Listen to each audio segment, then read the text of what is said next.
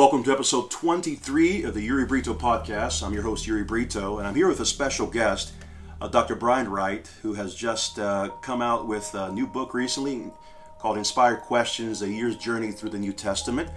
And we did an interview for Kyperion. I want to follow up here at yuribrito.com talking about something different.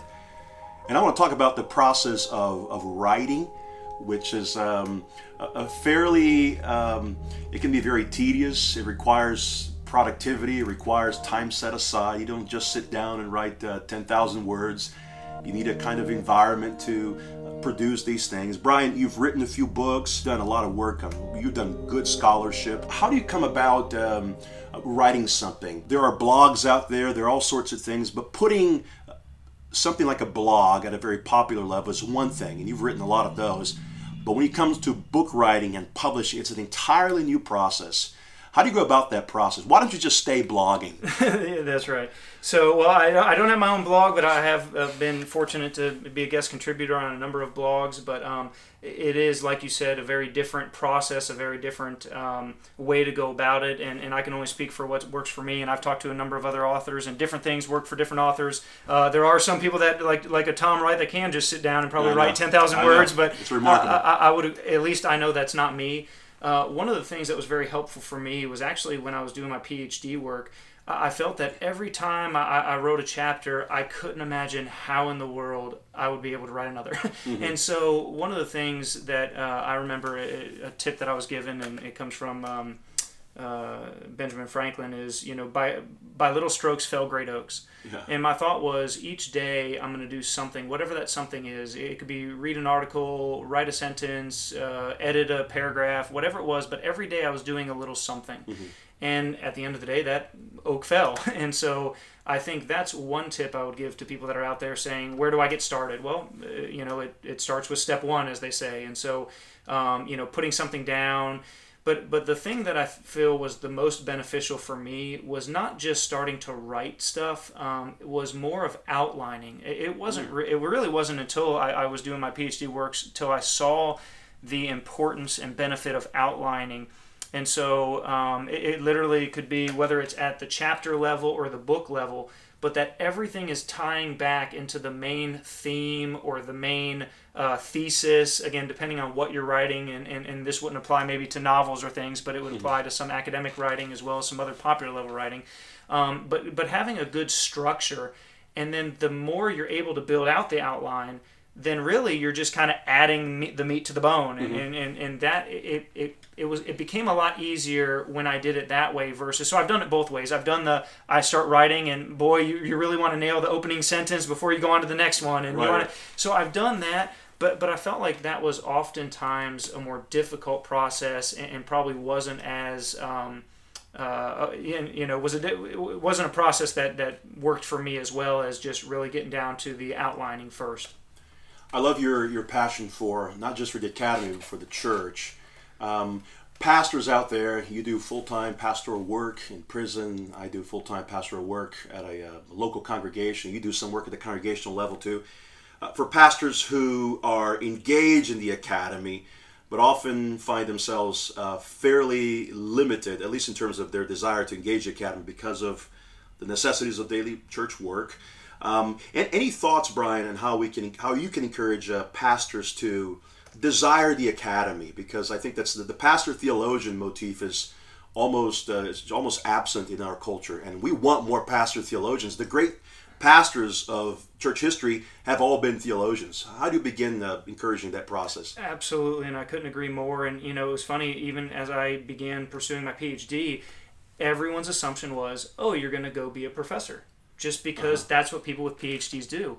Well, I think it was Christianity Today came out with an article, not to get off track, but came out with an article when it was the turn of the century, looking at some of the most well-known and prolific pastors in the 20th century. And I think of maybe it was 20 of them that they listed, only one or two of them didn't have their PhD. So you think of some of the most well-known pastors that are engaging the culture, that are making this, an international impact, and they spend an extra season of their life deepening themselves in God's Word and having these degrees. And like you said, I love it, the pastor theologian or the pastor scholar.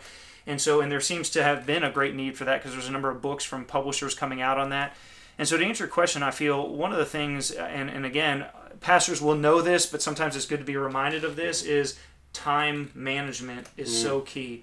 And so I feel if you don't make time, if you can't say no to certain things, you might have to say no to good things because there's even better or greater things that you're able to say yes to, like whether it's attending a conference that other pastors and scholars attend, not just maybe a pastors only conference, but like an ETS or and there's other conferences. But staying engaged, making the time, being able to say no to even some good things in order to say, this is something that's important, this is something that I need to both be refreshing to my own soul, but the more I'm able to be fed and refreshed, how much more am I able to pour out in my ministry and in my vocation. We do live in a day where there's a prolific amount of writing. Should every pastor write? I think yes, but to what extent? What I mean by that is it's tough for me to think, and I pause for a moment to think, is there a pastor that ought not be writing things to his church or contributing to a news bulletin or engaging his culture, perhaps even responding in a column in a newspaper? Or, I mean, you even see that all the way up to the Wall Street Journal. You'll have people like even Ravi Zacharias. Right. He'll write in a couple paragraphs to just respond so that we have a voice that's out there.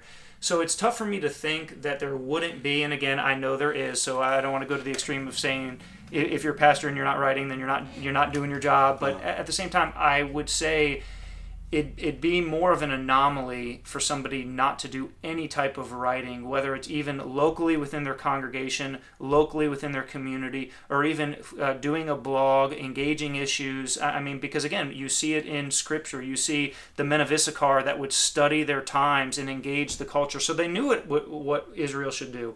Or you see Paul is able to quote Corinthian slogans because he knew what the slogans were in his day, or to be able to quote from here's the pagan poets that people are reading, or you see the bookish community of Jude that engaged other books outside of the script, outside of the inspired Word of God. So I see a very bookish Christianity. I see a very engaged Christianity in the culture in a good way. So I think, again, it's tough to give a black and white. Should every pastor be writing? I think my initial answer would say the overwhelming majority should be. Yeah, that's a great answer. That's a great answer. So there's a pastor out there listening to this conversation. He's never written in his life. He feels very inadequate to contribute to any kind of writing, or he may have the perfectionist tendencies where he says, unless I can't write something perfectly, I'm not going to do it. And then there's the other pastor out there who just doesn't engage much anything outside his local. There's kind of that unique balance, right? Some pastors want to focus very much on the existential crisis of his congregants, and the other goes to the other extreme and wants to engage the academy at all times. That we're at the point where he's not meeting his congregation on Sunday morning, right? We talk a little bit about this, the over-academized pulpit, which can be a danger also. Where would you begin encouraging a pastor, let's say in the other extreme, who doesn't like to read at all, who doesn't like to engage the academy because he's seen the academy as something that pollutes the church and leads to liberalism? How would you calm that pastor's heart? Yeah, and gosh, so many thoughts come to mind. I think one of the first things I would say is just to almost spend the time in prayer to be able to, one, pray for the academy if your view is that it's gone in whatever direction. What's the saying? We have the academy we've prayed for, and so we need to pray for it. And the professors, and so, but what things can you do to forge relationships to where I know a number of schools that are looking for local churches that they can partner with in order to provide better materials and courses and things like that. And so even if the pastor isn't the person that feels equipped to do all the writing, do all the curriculums, do everything, because again, and truth be told, a pastor can't do everything. They need to have others that they're supporting, but to show the connection of the church and the academy and the seminary.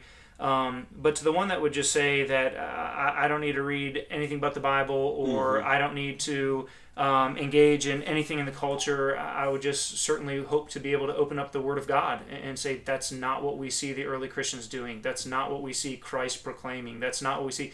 There was an article recently once again, not that it's the only one I read, but it just came to my mind in Christianity Today of, we shouldn't share the gospel because no one in the New Testament did. Was something like that was the title. This idea of we should be proclaiming, we should be persuading, we should be forming arguments in order to, again, persuade the culture, persuade people. Well, we do that by engaging the things in the culture, or by using the Word of God in order to, as Paul did in the book of Acts, he would show them from the Scriptures, or he would quote the pagan poets, or even, as I mentioned earlier, in the book of Jude, they'll quote the Testament of Abraham, or the book of, or the Testament of Moses. And so these extra biblical texts, because they're well read, they're able to engage the culture for what's going on. They're able to quote them, and so that you just see an engagement. So I just want to get back to the text, get back to what we see in the early century.